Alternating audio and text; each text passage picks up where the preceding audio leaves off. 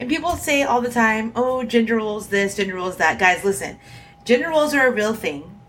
I was a hardcore, extreme feminist for a very long time and didn't even realize I was actually demasculating my man.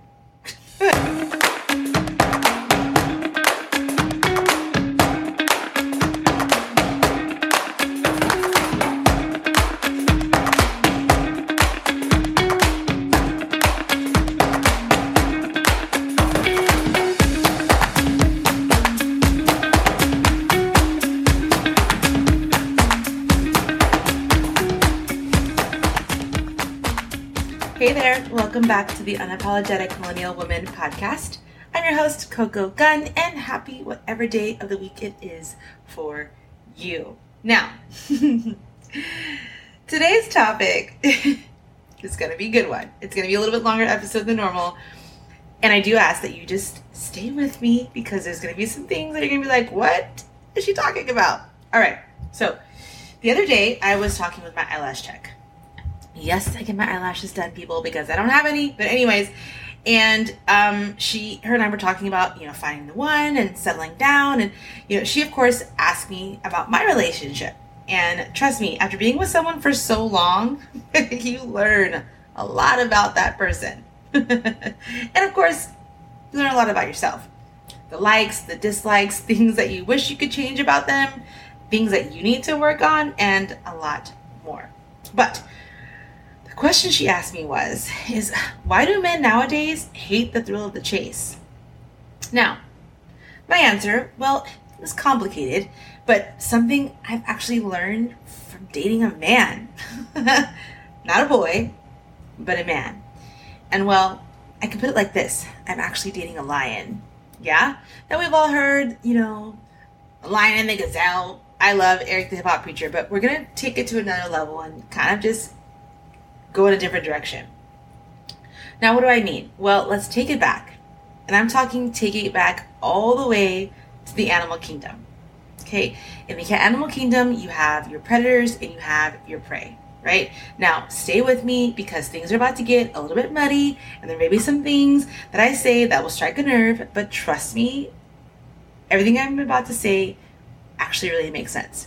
Now, so the king of the jungle, well, technically, king of the predators is the lion. He's strong, he knows what he wants, he's respected, and he loves the thrill of the chase. Let me repeat that one more time. He loves the thrill of the chase. Now, if you think about it, when you do see a lion in his habitat, he's chilling. He's not worrying, he's cool, calm, and collected, he has charisma. Most of us, human or animal, are enchanted by the lion, to be honest with you. He protects, he's a line of defense for the pride and the territory. Now you may think most of the time people are like, oh my god, a lion is so lazy because you see him perched, right? But in case you didn't know, the lion's actually the protector of the pride. So his energy and his strength are used for that purpose. The lioness, which is what I am, is strong and powerful as well. She, of course, runs the pride, keeps the lion in line. They don't go into combat. You don't see a lioness fighting unless it's for her cubs. And they're actually the primary hunters of the pride, believe it or not. Because if a lion gets injured hunting, he's unable to protect the pride. Okay, so this goes back to, and people say all the time, oh, gender roles this, gender roles that. Guys, listen, gender roles are a real thing. I was a hardcore, extreme feminist for a very long time and didn't even realize I was actually demasculating my man. So I had to make some changes within myself because there's a reason there's gender roles. It's not to belittle women or belittle men, but like men, they are designed a specific way. Their genetic makeup is designed to be a protector. It's designed to be chaste. It's designed to be a worker. Like, they're stronger by nature. Our genetic makeup is to be, the homemaker. Not saying you can't have a job and have a career and do that, and your spouse, he can't have his career and job and do the exact same thing.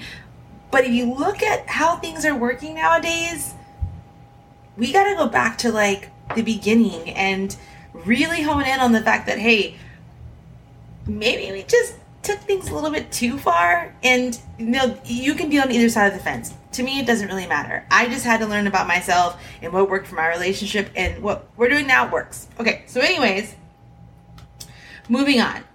Now,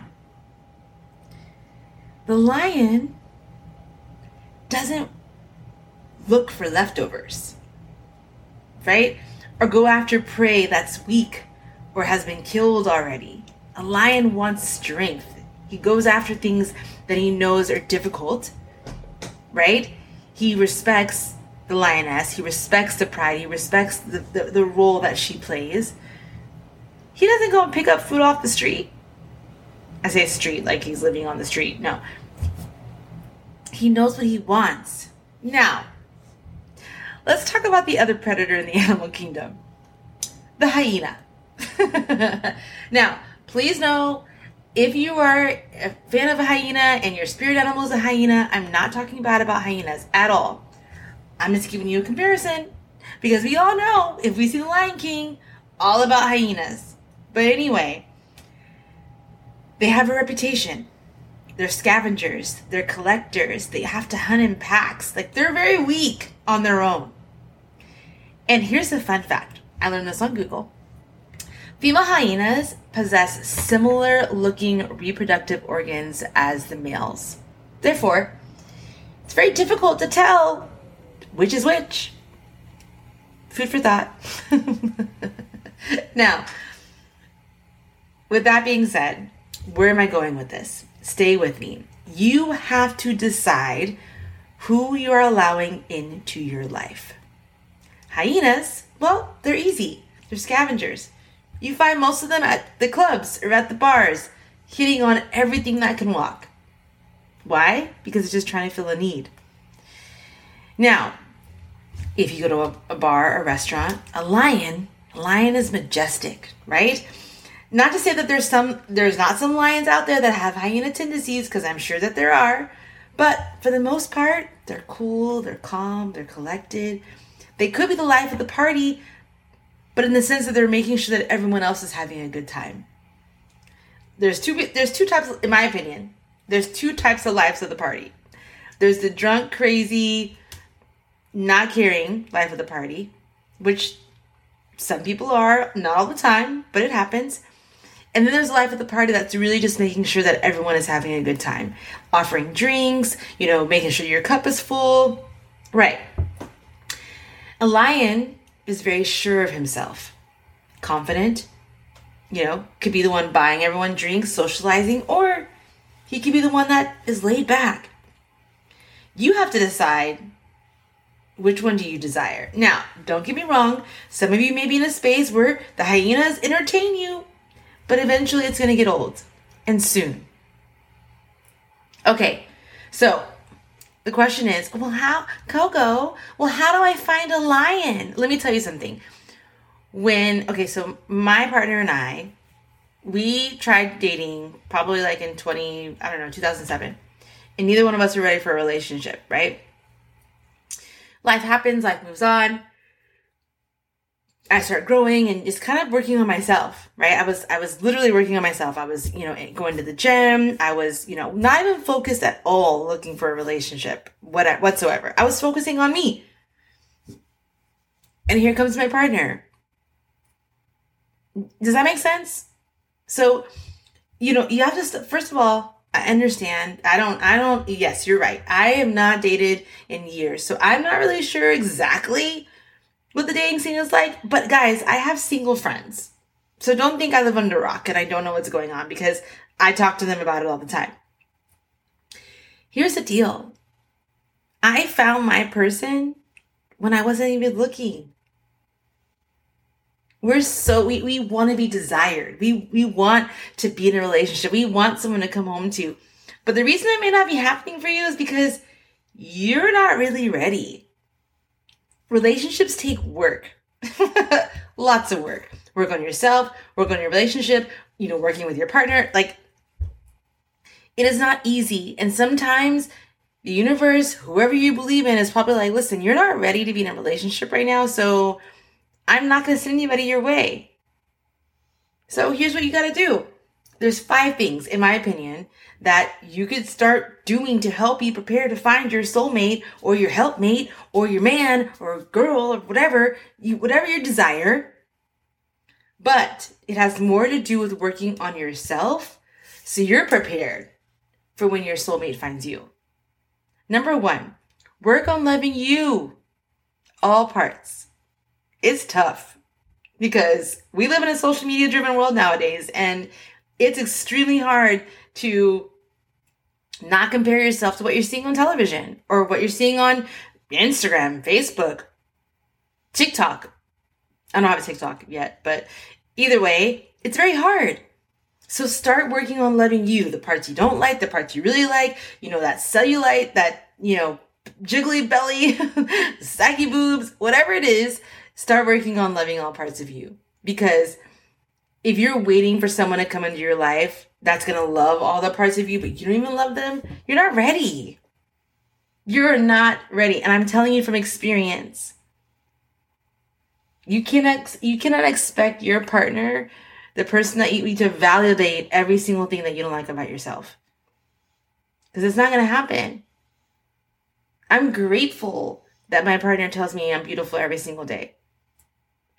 But you may end up finding a soulmate that is not into those things. They may write it down for you, or they might, you can't predict the person that's going to come into your life and be the one. Because that's just not how the universe works. Number 2, build your confidence. If you're out there searching for validation, that means you're not confident within yourself right now, in this moment. Maybe down the road, or maybe there are some moments in your life where you are confident, but if you're out there looking for someone to come and fill you and tell you how beautiful you are and how great you are and how wonderful you are, you got to work on those things within yourself. Now, I'm not saying be cocky and be egotistical and I'm beautiful. I'm not saying that. You can do that by all means. Go for it. But sometimes confidence is silent. Sometimes confidence is just walking into the room and having a certain posture about yourself. Getting dressed up for yourself. Wearing that outfit for you. Number 3, find an outside source for venting your frustrations or getting them out. Gym, therapy, yoga, or whatever fills your cup. Because when you get into a relationship, sometimes you don't want to talk to your partner, or they're not being receptive, or they're not listening. So you have to make sure that there is something in your life that you enjoy doing that allows for you to get that frustration out, so you can go and have that conversation. Because you cannot expect to bombard your partner. That's not cool. That's not how it works. Find an outlet. Find something already, and you stick to that when you get into a relationship. Number 4, write down what things you want in a partner. Now, this does not mean you write a checklist, because you want to make sure that the person that you find aligns with your needs, right? Please do not make a checklist and expect for everything on that checklist to be checked off for your partner. Sometimes the person that you're supposed to be with is the person that is completely opposite of the person you thought you were supposed to be with. But it's totally fine to write down things that you want in a partner, things that are important to you. And you might end up finding that this person is just like you, or you may end up finding that this person is completely opposite of you. But you also have to know what you want. And don't settle for anything less. And number 5, work on unrealistic expectations. We, as women, have this tendency to set an extremely high bar. And it's totally fine. But would you be okay trying to reach those goals if someone you really cared about set unrealistic expectations for you? It's going to be difficult, right? So, unrealistic expectations, what I mean by that is he's got a 7-figure job. He has a house that's a mansion. He has 7 cars that I could drive, any car that I want. He's going to be taking care of me the rest of my life. It's unrealistic. Now, if you want a sugar daddy, by all means, go for it. Some people out there enjoy that. It's not my cup of tea, but like, I don't judge. Do you, girl? There's a website called sugardaddy.com. Go for it. That's what you want. But at the end of the day, you have to be real with what you want from somebody. That's why making a checklist and having everything on that checklist marked off may not benefit you at all. You may end up finding the things you thought you wanted you actually don't want at all. So, do me a favor. You want to find a lion, you want to find a man, these are the things you need to start working on. I'm telling you from experience, these are the things that I did. My relationship is not perfect. No relationship is. But I took some of these into consideration and I worked on them. Work on loving all the parts of you. Work on your confidence. Find an outside source for frustration and venting. Go to the gym. Go find a yoga class. And stick with it. I'm a dancer. I have not stopped dancing since I got with my partner. It's something that I enjoy doing. And I'm not going to give it up. Right? Write down the things you want in a partner. Not a checklist.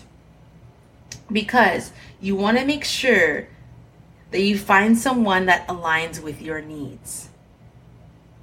Doesn't give you what you want, but aligns with your needs. Whatever those may be. And number 5, work on unrealistic expectations. And I did an episode on this a couple of episodes back, so you can check it out if you want to. Again, thank you for joining me on today's episode.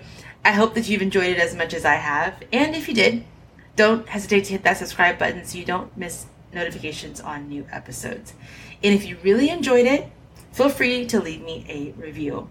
You can stay in touch with me via my Instagram page, UMW Podcast.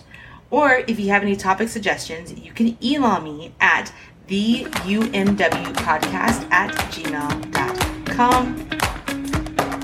Until next time, chin up, level up, boss up. Love you. Ciao.